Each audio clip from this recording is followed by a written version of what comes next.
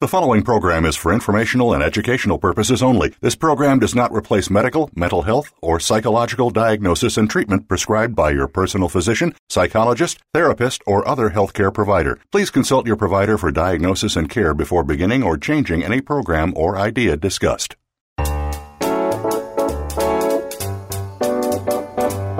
Welcome to Psych Up Live with your host, Dr. Suzanne Phillips. This is the show that brings you a psychological perspective on common and current life issues. Here is Dr. Suzanne Phillips. Hi, I'm Suzanne Phillips. Thanks for joining me again on Psych Up Live. Over a third of Americans believe that global warming is a hoax, and over half believe that Lee Harvey Oswald did not act alone in the assassination of John F. Kennedy. You're right. Our topic today is conspiracy theories, and our expert is Dr. Frank McAndrew, who returns to Psych Up Live to answer the question, why do we fall for conspiracy theories? Dr. McAndrew will be defining conspiracy theories, illuminating what makes them attractive to many, and why we hang on to them despite evidence to the contrary. Dr. McAndrew is the Cornelia H. Dudley Professor of Psychology at Knox College and an elected fellow of several professional organizations, including the Association for Psychological Science. He's an evolutionary social psychologist whose research is guided by the simple desire to make sense of everyday life. His research has appeared in dozens of scientific journals, and he has written for a wide range of news outlets, including Time Magazine, The Washington Post, The New Republic, The Guardian. His research has also been featured in media outlets like The New Yorker, NPR, the BBC, CNN, New York Times, Washington Post, the NBC Today Show. His research has been shared on Twitter, and he's a frequent guest on TV and radio news talk programs.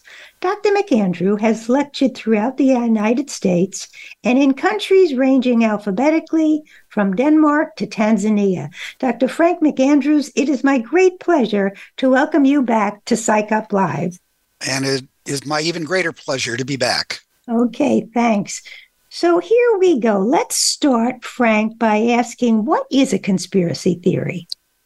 Well, you can probably define it in different ways, but some things that always seem to be present is you're talking about a group of people that are out to get you or at least to hide something from you.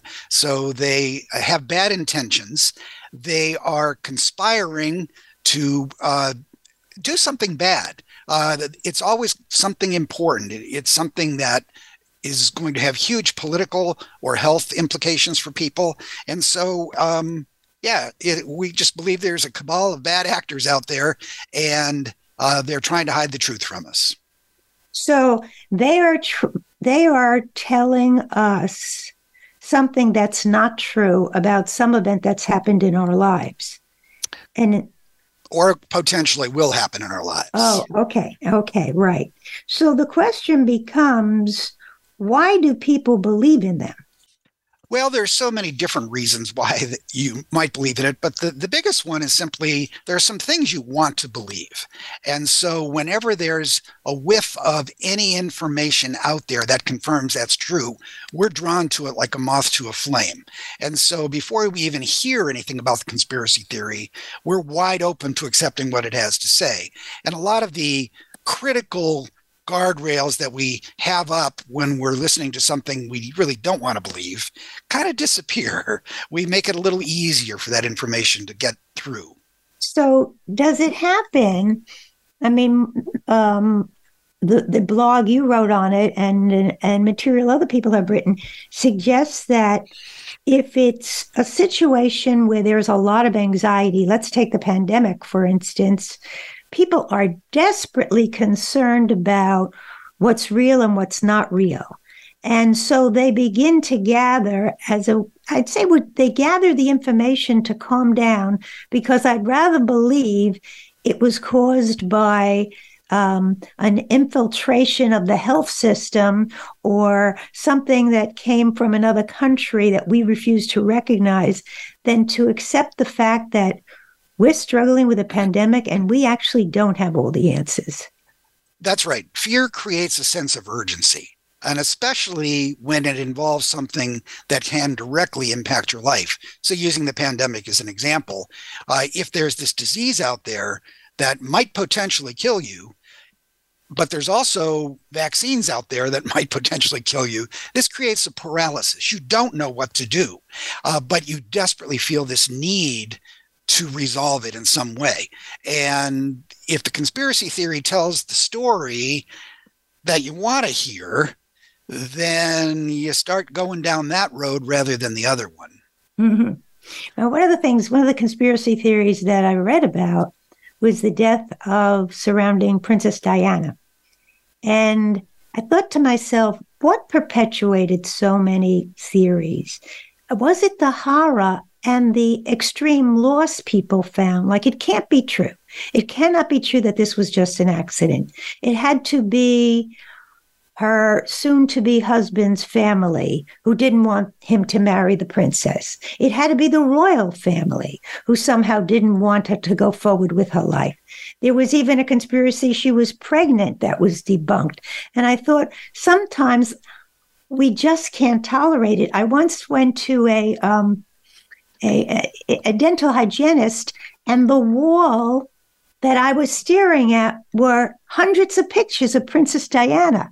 And throughout my entire cleaning, this woman insisted on making me a believer that either the princess, I can't even remember, wasn't alive, or definitely, now I'm remembering, the royal family killed her. So it becomes, for some people, an extraordinary passion, Frank, almost an obsession. Well, there were also conspiracy theories that she had faked her own death so she could disappear and get out of the limelight and out of all the drama. And so it's going to be hard to endorse both of those, right? You can't believe that she faked her own death and also believe that the royal family killed her. So you have to choose sometimes between which conspiracy theory you're going to believe. But I think Princess Diana is a good example of the kind of situation that really fuels these kinds of conspiracies. She was a very famous, well-liked person. So she was sort of a friend-in-law to all of us. Everybody knew who she was. Everybody had feelings about her, usually positive. She was somebody you could talk about with any stranger that you met. You instantly had a connection to talk about her. And on top of that, we had all the drama of her marriage and her children and her love affairs with these other guys. And on top of that, we have this stuffy royal family as the backdrop. And it created this perfect storm of things to be interested in. And there were so many coincidences, it seemed, at the time. How could it be that first she's getting divorced, and then the royal family is upset with her, and then suddenly she's dead? They have to be connected. Yes. People are uncomfortable. A lot of people are very uncomfortable with ambiguity. They like closure. They want to know. Some are more comfortable saying, well, who knows? But so people who are more in need of closure, who want clarity, who want an explanation, are more quick to endorse a conspiracy theory than those who are more comfortable with just saying, I don't know. So would you say, that brings us to the characteristics of people who are more inclined to believe conspiracy theories? So difficulty with ambiguity is one. Are there any other characteristics that you would share? I think that's probably the big one. But on top of that, you're only going to form conspiracy theories about things that you have a real investment in or an interest in. So you're going to be looking for people who are political junkies if you're looking at conspiracy theories in the political realm, or people who are fans of the royals if you're looking at Princess Diana sort of conspiracies. So in addition to that personality quirk, you're also going to need people who gravitate to that topic. Mm-hmm. Now, one thing you say in your blog, which I think is so interesting, is that one litmus test for sure about belief in conspiracy theories is that if you believe in one conspiracy theory, the chances you will believe in another are pretty big. Yes, because what you've done is already sort of fallen into a way of thinking about the world and how you decide what's true and what isn't. Now, for me, the amazing thing about the ability to embrace most conspiracy theories is the number of unbelievable things you have to put together for it to work. You're not just believing one unbelievable thing, because that unbelievable thing rests on another unbelievable thing. And the number of people involved, the number of people who have to be in cahoots with each other to make the conspiracy work is usually pretty large. Mm-hmm. So if we're talking about a political conspiracy theory, like the vaccines or whatever it might have been, we're talking about the whole National Institute of Health. We're talking about the federal government. We're talking about the whole medical establishment. We're talking about thousands of people conniving to deceive you. And for some reason, none of them are talking. Everybody keeps the secret. And that, you know how hard it is if you spread a little bit of gossip to a group of 4 friends, before you know it, that's out. And we all accept that it's unlikely that people are going to keep a secret like that. But at the same time, if you're into conspiracy theories, you're willing to believe that thousands of people are keeping a secret. Well, I think you even write in the blog, part of the conspiracy is that they're keeping the secret. And I mean, that's part of there's no way out. There's no there way isn't. out. No, if they deny it, it's just proof that they're hiding something from you. Yes. Absolutely. Yeah. Now, the very interesting thing, and I want our listeners to really think about themselves when it comes to this, and that is, you say that as much as there are people who are more suited in terms of believing conspiracy theories, who have more difficulty with ambiguity, all of us, in terms of the way we think cognitively, actually are set up to believe some things that may not be true, in terms of our cognitive biases, you call them. So let's talk a little bit about that. Sure. I do think any of us can get sucked into a conspiracy theory. I think some people it will happen to more easily than others, but we all walk around with sort of cherished beliefs and sacred cows. We all walk around with firm opinions about who the good people in the world and who the bad people in the world are. And we actively embrace any information that tells us that we're right about that. And so even those of us who are scientists who pride ourselves on our critical thinking still are suspicious of certain politicians or certain stories that are being told about a drug.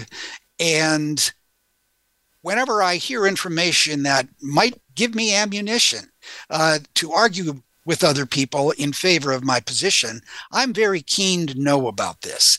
And I might not think about it as carefully and critically as I should, just because I want it to be true. I just want it to be true. And so I think any of us can fall for that. We do try to confirm our biases. On the other hand, if we start hearing some information that contradicts our cherished beliefs, it's not that we won't possibly be convinced ultimately, but it's going to be a much harder road. I'm going to look for every argument against the information I'm hearing. I'm going to look for any reason to dismiss it. And I really put it through the ringer before I finally say, okay, well, maybe I was wrong and this is the way it is. Whereas on the flip side of that, it's just not as rigorous a process, I think. Well, the other thing you say about what you call confirmation bias is we even, and I'm guilty of this thought, you remember what you want, what confirms what you believe. You remember that. Whereas you're already fighting in your head with something you don't believe. So the chances of that making an impression and being remembered really drops. So confirmation bias, and that's true of all of us, whether you're a big conspiracy believer or not, and that is we remember what we want to remember, and we remember what confirms what we believe in. Yeah, and when we remember things, our memory is it's a really complex network of information that all ties together into a system. And it's very easy to find information that fits into that system and it doesn't disrupt anything. But the problem with information that goes counter to your beliefs is it's not just like you're trading one belief for another. That starts breaking connections to other things in this. It's a much more cognitively difficult thing to do. You're tearing down a whole structure to rebuild another one. And we resist that unless we absolutely have no choice. Well, it fits in terms of confirmation bias, why we have certain favorite news shows we watch, why we only subscribe to certain newspapers, why we are scrolling on Twitter, reading some people who we would never read other people. So we just keep fueling the belief system that we want to hold on to.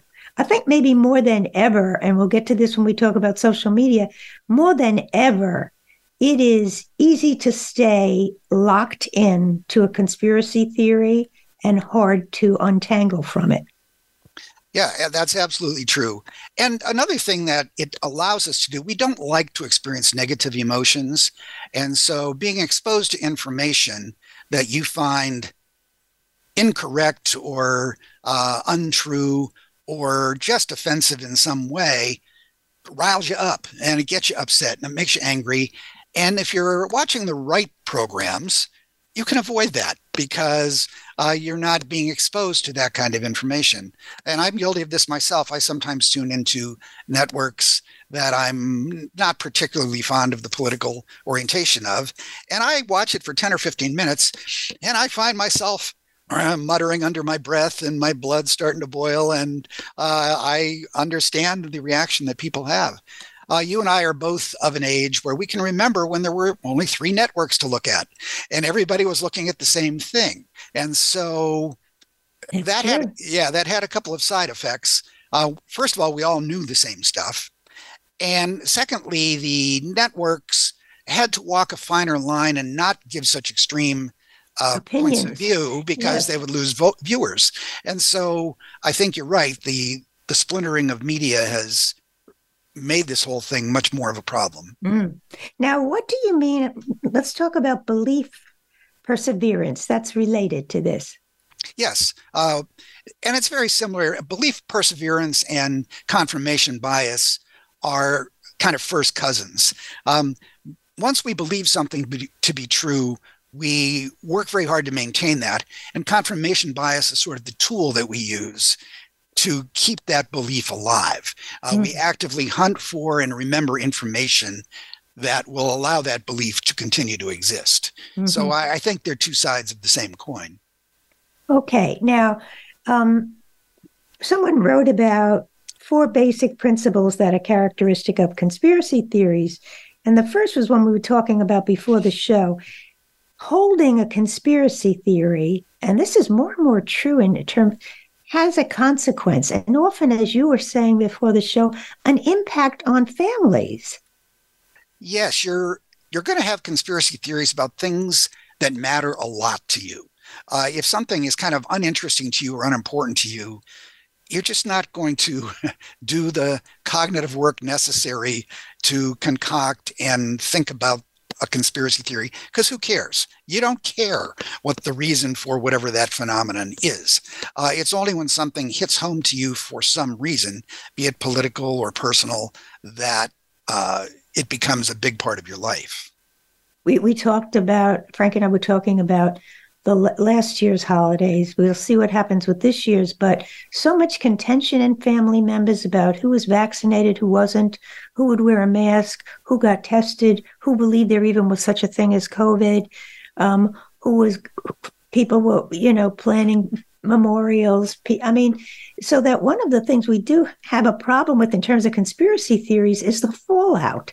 And more than ever, it seems we have personal, familial, marital sometimes fallout with belief systems and the echo chambers that people have going constantly on their phones and on the TVs. The other thing is there's nothing new about conspiracy theories. They've been around a long time, I would say, right? Oh, yeah. I think they've been around as long as people have been around. But it's in the 21st century world with instant access to all kinds of media, especially media that tells you what you want to hear, that it has amplified the problem beyond what it once was. And as you were just talking, it made me think of something else about families.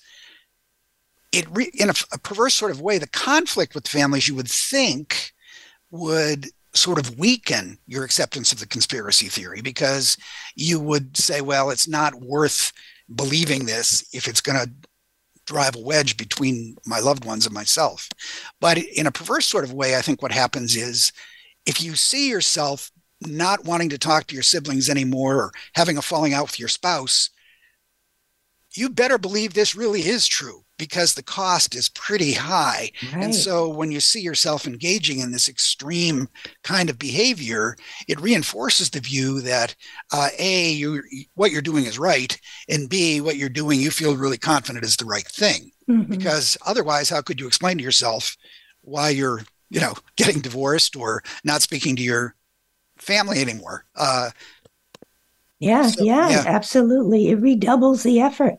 Mm-hmm. One of the things that you mentioned, and this other article mentioned, is conspiracy theories are generally they're more based on emotional perspective rather than actual research.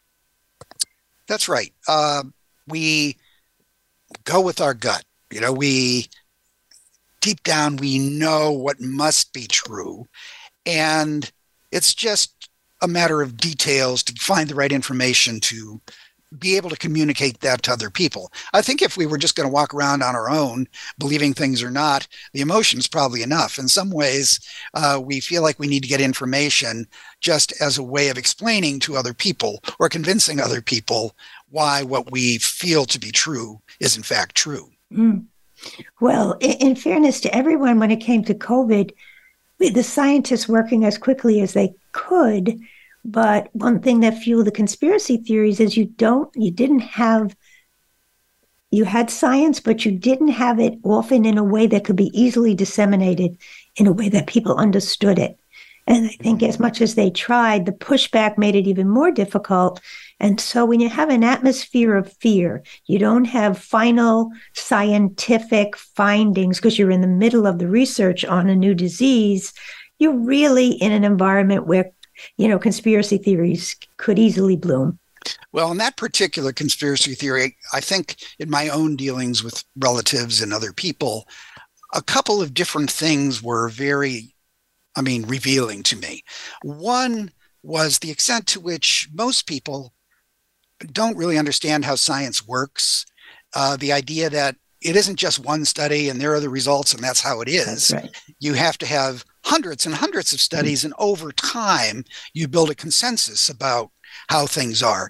So if they see two studies that contradict each other, what that tells them is scientists don't know what they're talking about. So why should I listen to them? And they also are not good at distinguishing legitimate sources of information from less trustworthy sources of information. You go on the internet and there's a flashy website and they all look the same and they use some of the same language. And so I was frustrated sometimes when people would tell me about why they're not getting vaccinated and point me in this direction or that direction. And there's no scientific backing behind it, but they couldn't see the difference. Mm-hmm. The other thing that was happening during the pandemic too is somehow something that seems like a straightforward health issue, should you get vaccinated or not, got tied up with all kinds of other things, your political views, your religious positions, you perceive as an attack on your intelligence if somebody tells you that information you're paying attention to is bogus. And so people are really going to be resistant to alternative points of view, because now it's not just a debate about whether a vaccine works or not. It's a debate about whether your religious views and political views are correct or evil, and whether you're a smart enough person to know the truth or not. And so what you're really arguing about then is no longer just about the vaccine. Absolutely. It becomes a very personal, very visceral kind of thing. Absolutely. We're going to take a break. You've been listening to Psych Up Live, and as you've been hearing him speak, we're with Dr. Frank McAndrew. We're talking about conspiracy theories. What makes them so tempting? How is it that they've been around forever? And can they ever be shifted? Stay with us. We'll be right back.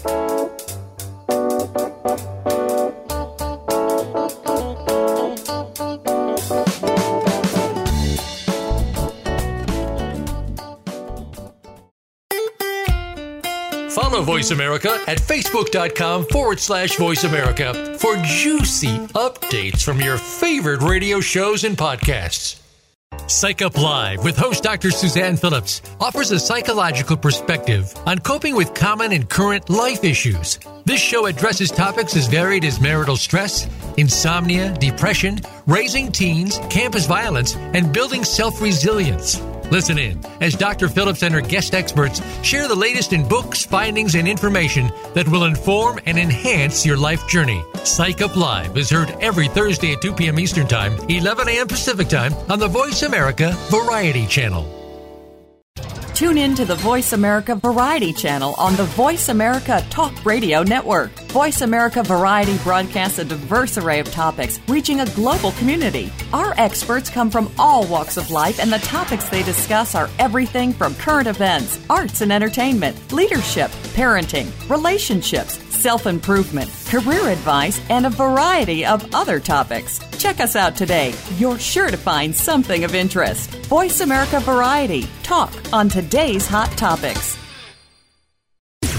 Voice America programs are now available on your favorite connected device, including Amazon, Alexa, and Google Home. Through streams with Apple Podcasts, TuneIn, and iHeartRadio, listening to your favorite show is as easy as saying the show name followed by the word podcast. Hey, Alexa, play Finding Your Frequency podcast. If that doesn't work, try adding on TuneIn or on iHeartRadio or on Apple Podcasts. Streaming live, the leader in Internet talk radio, voiceamerica.com.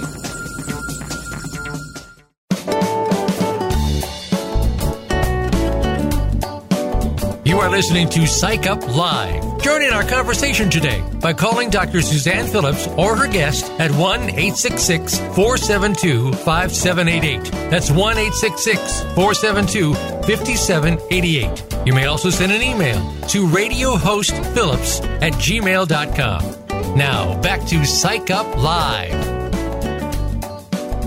Welcome back. You're listening to Psych Up Live. I'm Suzanne Phillips, and I'm here with Dr. Frank McAndrew, and we're talking about conspiracy theories. And one of the topics that you talk about in your very important vlog is false consensus. Frank, tell us a little bit about how that fits into our conversation. Sure. Well, false consensus is something that we all tend to do. We think of ourselves as normal, competent, likable people. And therefore, we think of our own beliefs and attitudes and behaviors as what normal, competent people do. And on the flip side of that, on occasion, we have the ability to engage in what's called false uniqueness. We see ourselves as having special qualities that set us apart from other people. But most of the time, we see what we do as being the thing that most decent people would do. And so when it comes to conspiracy theories, when we believe something to be true, by the default option is to believe we're believing the sensible thing. We're believing the thing that most people would find convincing. And in the world that we now live in, where you can choose which television network you're going to watch, which social media you're going to pay attention to, that feeds into this false consensus, because everything you're seeing agrees with what you already believe, and therefore it confirms that other people do believe what you do, and almost everybody that you believe or everybody that you see believes the same thing. So it reinforces this idea that you must be right, and you start feeling pretty confident. All of these people couldn't be wrong, and the only people that are disagreeing with me are these nutcases that look at that other channel. They're not decent, normal, smart people like me. Mm-hmm. So you're implying something that it's interesting online. You can get different perspectives on it, but wouldn't we say that social media, the ability to get an opinion in about a millisecond from your phone, has in some way fueled conspiracy theories?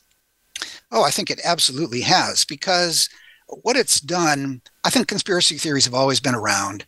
But when the media wasn't so fragmented, you were forced to constantly be exposed to contradictory information, and you weren't getting sort of the fire hose of information that just agrees with what you already believe. And so social media gave us that option to direct our attention only in the places that reassures us, makes us comfortable, where we find like-minded, intelligent people that we want to associate with, and we completely can ignore the other side of the argument. And the only thing we hear about that now are attacks on it from people in our social media. So we're hearing negative information about the other point of view only. We're not getting a dispassionate, here's the two sides of the issue. So let's move to the qualities again on people who tend to embrace conspiracy theories. There's very little research that seems to indicate there's any difference in gender, any gender differences from what I could read. Have you found that to be true at all? I don't think there is much on that. I think I would have run across that and that I would have a confident opinion about that. So I think research on conspiracy theories is actually relatively new. It's probably just been going on seriously for 15 to 20 years. And as far as I can tell, gender doesn't seem to be a big factor. There may be certain conspiracy theories that men are more likely to believe in than women, or women more likely than men. But I don't think overall there's a tendency for men or women to be more susceptible to the conspiracy theories. Have you come across anything that distinguishes age as a factor in belief in conspiracy theory? I have not. I think it's a very human tendency. And whether you're an old human or a young human, I think you're still going to share that tendency. I think the one thing that might distinguish the ages, I don't have any data on this or seen any studies, but to the extent that older people have not gotten sucked into social media bubbles because they're not into the technology as much, they may be less likely to be endorsing these simply because A, they don't know about them as much, and B, even if they have heard of them, they're not in a place where they're constantly being fed information that confirms them.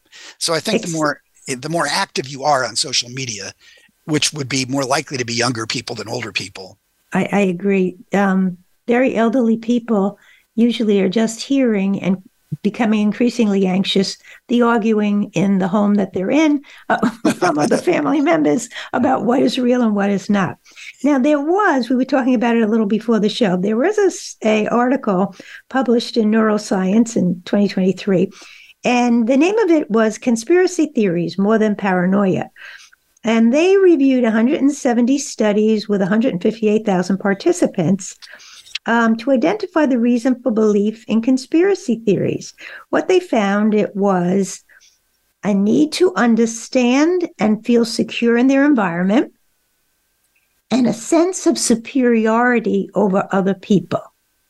So what do you think when you get that kind of finding? Well, certainly the finding about needing the explanation, that goes back to something we talked about earlier, of people who are uncomfortable with not having a clear answer. People who are not tolerant of ambiguity are, in fact, more likely to embrace conspiracy theories, and that's been fairly well established. But the superiority thing, I think the personality trait that might come closest there would be narcissism. And if somebody is a dyed-in-the-wool narcissist, by definition, they feel pretty good about themselves. They think they're smarter than other people. They think they're better than other people. They think they're more moral than other people. And therefore, whatever their beliefs are going to be superior to those of other people. And conspiracy theories are a tool that they use to not only confirm that for themselves, but to show other people, look how dumb you are, not being able to see this deep state government conspiracy that's sucking the life out of this country. What's the matter with you? I see it, and other smart people see it. Just look at, here's the story. So I do think that I would not be surprised if, in fact, individuals who very quickly think well of themselves and are confident of their opinions are going to be more likely to fall into the conspiracy theory trap. Well, their willingness, or even I'll say emotional capability of considering that another person might have something to offer them, or might invite them to consider something different than what they believe is even emotionally difficult for someone who really has a narcissistic personality disorder or even just a narcissistic trait. So it seems like it makes a certain amount of sense. The title's More Than Paranoia. We are all agreeing that an atmosphere of anxiety, and I would even say, Frank, tell me what you think, anxious people may be more susceptible to conspiracy theories because they so much want an answer that they guess the thought of, I don't know what's happening and I'm not so sure what I should do. And think of all of us at the beginning of COVID. Should we wipe everything down? Should I leave the house? To get an answer, even if it's not exactly or not at all based on science, relieves some anxiety. Yeah, I think that's an excellent argument. I think that people who are more anxious, just their normal baseline, they're just walking around more on edge, are going to be more quickly terrified by threats, whether it's from a disease or a government conspiracy or whatever it might be, or a dangerous vaccine for that matter.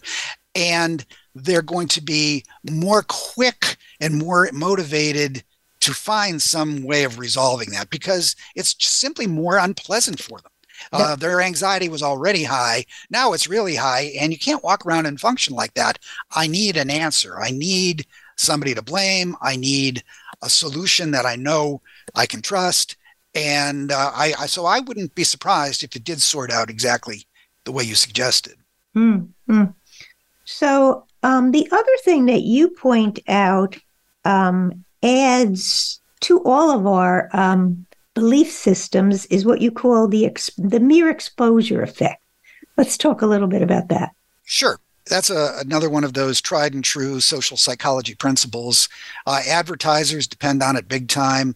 The more often you're exposed to something, whatever that is, it becomes more familiar to us, more predictable, more likable. And so when you hear a brand new song that you've never heard before, the first time you hear it, it just sort of kind of goes in one ear and out the other, but maybe you kind of liked it. But then you hear it again and again, and pretty soon you know the words and and you just really like it.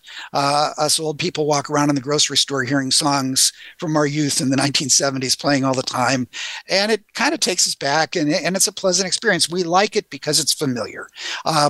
Political candidates, this is why they spend all that money on campaign ads. When you go in there to vote, especially for local elections where you may not know the person because they're not a national celebrity, when you're trying to choose between candidates, well, that name that you know and you can picture the person's face, they're more familiar than that other person that you don't even recognize, so you're more likely to vote for them. So we're drawn to the familiar, the thing that we've been exposed to a lot. Unfortunately, that applies to conspiracy theories as well. The first time you hear it, you might say, well, that sounds crazy. Then you hear it again. Then you think about it a little more carefully. And then you hear it a third time from somebody who you ordinarily trust and think well of.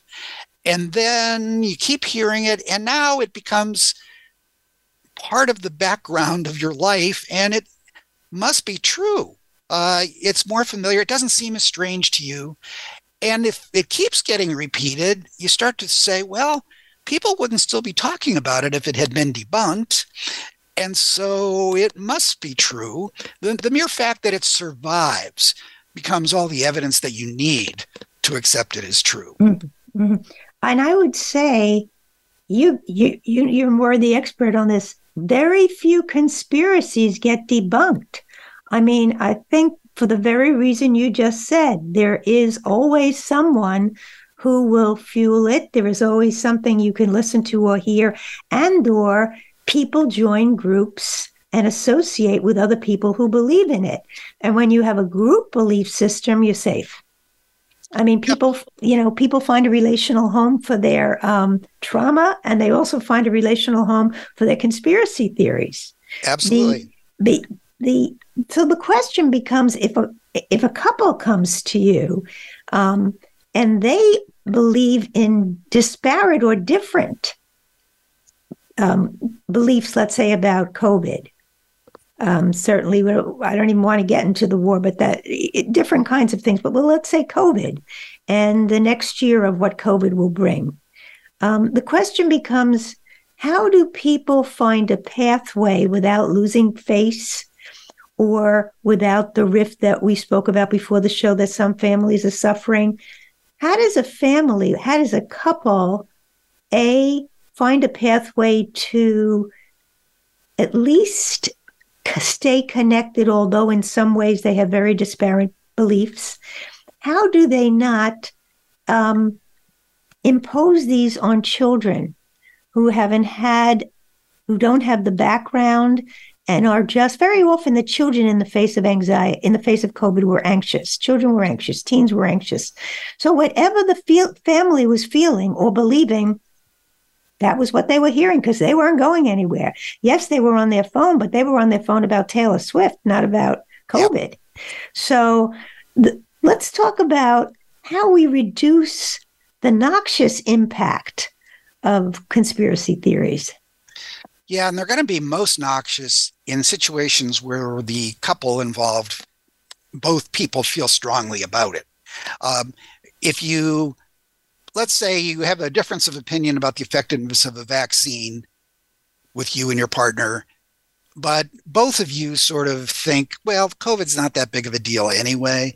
So even if I get it, it's going to be just like getting a cold and you're not that worried about it. And if the kids get it, they'll be fine. Then in that situation, even though there's a difference of opinion, it won't trickle down and be that upsetting for the children because it just doesn't matter that much. And I think if you have a situation where one member of the couple feels very strongly about it and the other one not so much, that might work too, because the more passive partner says, sure, this really matters to you.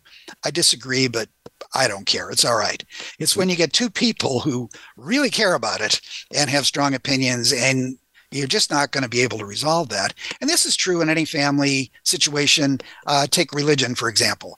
You have two people who get married with very different religious points of view, and that works okay until they have children. And then suddenly we got to raise these kids a certain way. And my religion, of course, is the correct one. And so that's the way that they've got to be raised. That's when the trouble starts. So I think the key factor is how invested each person is in the position on whatever the conspiracy happens to be. Yeah, as you're talking, I'm thinking those things that actually pulled the couple out of their particular opinion were when institutions like schools, medical settings said you can't come in without a mask. And of course, we saw the political backlash, but in fact, most people wanted their children in school.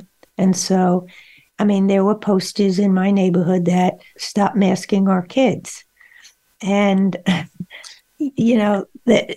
it was hard to see them, but people have different opinions. But nonetheless, they wanted their children in school. Mm-hmm. And so the same thing about inoculations for children in school, when kids have to have a certain number of inoculations to be in the school, parents really don't have a choice, or they'll pull their child out and send them to a school that doesn't ask that. But just for the welfare of children, sometimes it's an outside agency or structure or organization that takes the middle stand or takes the stand that is closest to science. But it's a funny thing that conspiracy theories are looked at as a solution to reduce anxiety, but the maintaining of them often creates quite a bit of anxiety and conflict. Yes, you're trading one kind of anxiety for another, I think. But you're the school thing with the masks in my own neighborhood, yes, there were competing front yard signs, but they all had the same message, regardless of which side you were on. We have to save the children. Right. On the one side, we want to protect them from the disease, make sure they're vaccinated, they wear masks. From the other side, it was let the kids be kids, free them from the shackles of the government telling them how to live their life, protect them from this dangerous vaccine. And it's very perverse because it'll be much easier if you had one side arguing, we got to save the children, and the other side saying, who cares about the children? That's right. But no, in this case, both of them are taking the moral high ground with very directly opposed positions on what you need to do. And this, again, feeds into the conspiracy theories because people who were against masks and vaccines were really against the man, government, the deep state telling you what to do in your personal life. So we don't want the school board or the mayor or the federal government or Dr. Anthony Fauci telling us how to live our lives. Now, it's curious. Well, this is a whole other topic, but what people don't want is the government telling them how to live their lives, but they do want the government telling other people how they should be, living their life. So it's hard to get around that one, but that's kind of off topic. Well, as you were talking, I was thinking conspiracy theories have been around forever. And it was probably easy, and it really did serve the purpose of reducing anxiety if we all lived in a tribe and we had decided that this type of monkey was to be avoided, or that when the sun was at a certain position, or if we saw a certain star, or whatever it happened to be, or the way that stones were arranged meant something. We all agreed. And so it really did serve to reduce anxiety. But in this complex culture, the conspiracy theories create such discord that they actually increase the anxiety. Because look at what we're saying. Could you imagine two kids are playing and one kid says, I can't come to school because I can't wear the masks. My mom says I can't wear the masks. Or teens who are told similar things. Teens get around it a little with their iPhones, etc. But when you realize that at this point, the very thing we would always use throughout the generations is simply not working because of all our wonderful advances, particularly in social media, which fuel all the different opposing conspiracies. Well, that's one of the uncomfortable aspects of a democracy, right? You have competing groups, you have competing points of view. They all are supposed to be able to equally contribute to the conversation rather than a homogenous culture where we all believe the same thing, we all have the same customs. And it's difficult to resolve that because when you talked about back in our tribe, we did evolve in a world where you didn't have to face this. You lived in a group where everybody was on the same page. And if somebody wasn't, they were ostracized from the group, and that was the end of them. So this 21st century, it goes back further than that, but this living in this world where you regularly have to confront people who disagree with some of the most basic beliefs that you have. I mean, let's face it, you can go back to the Inquisition or any other historical event where that's true. Yeah. We have to eradicate people who don't believe the same thing we do because it's just too difficult to live with them. And that's exactly what we're facing now. Hopefully we don't go down the Inquisition road, but it's not unthinkable. Well, the real thing apparently that makes us anxious is differences. Isn't someone not aligning with our belief system and how frightening that is on some basic, very visceral level. So, Frank, if you were to given all that we've covered today, our listeners a take-home message about conspiracy theories, and your topic is why are we all your blog is why are we all suckers for conspiracy theories? What do you want to share with our listeners? We have national and international listeners out there. Well, the one thing I always push with my own students is we need to be more skeptical, especially about things we actually do believe. We're good at being skeptical about stuff that we don't like, but we're a little too quick to not examine closely some of our own cherished beliefs. So what I think would be helpful is if we really examine why we believe what we believe. How do we decide what is true? What standards do we use before we accept something? I think we're too quick to not worry about that. This is what I believe, and that's all there is to it. What the actual belief is I think not as important as how you get to it. And if you're embracing conspiracy theories, almost by definition, you haven't gotten to it by thinking too closely about the problem. So do yourself the favor of scrutinizing everyone, what it is you believe in a little bit closer, as if you were a scientist. Yeah, I think so. But having said that, I'd be collecting my Nobel Peace Prize if I had the answer to this problem, right? Yes, of course. Well, we do want to thank you. I want people to know that Frank is a visitor, a very welcome visitor. He shared many, many, many important things on Psych Up Live. And he has a blog on Psychology Today, which has many interesting and wonderful topics. Frank, how could they find that blog? Well, you can just go to just do a Google search with Frank McAndrew, Psychology Today, and the blog will pop right up.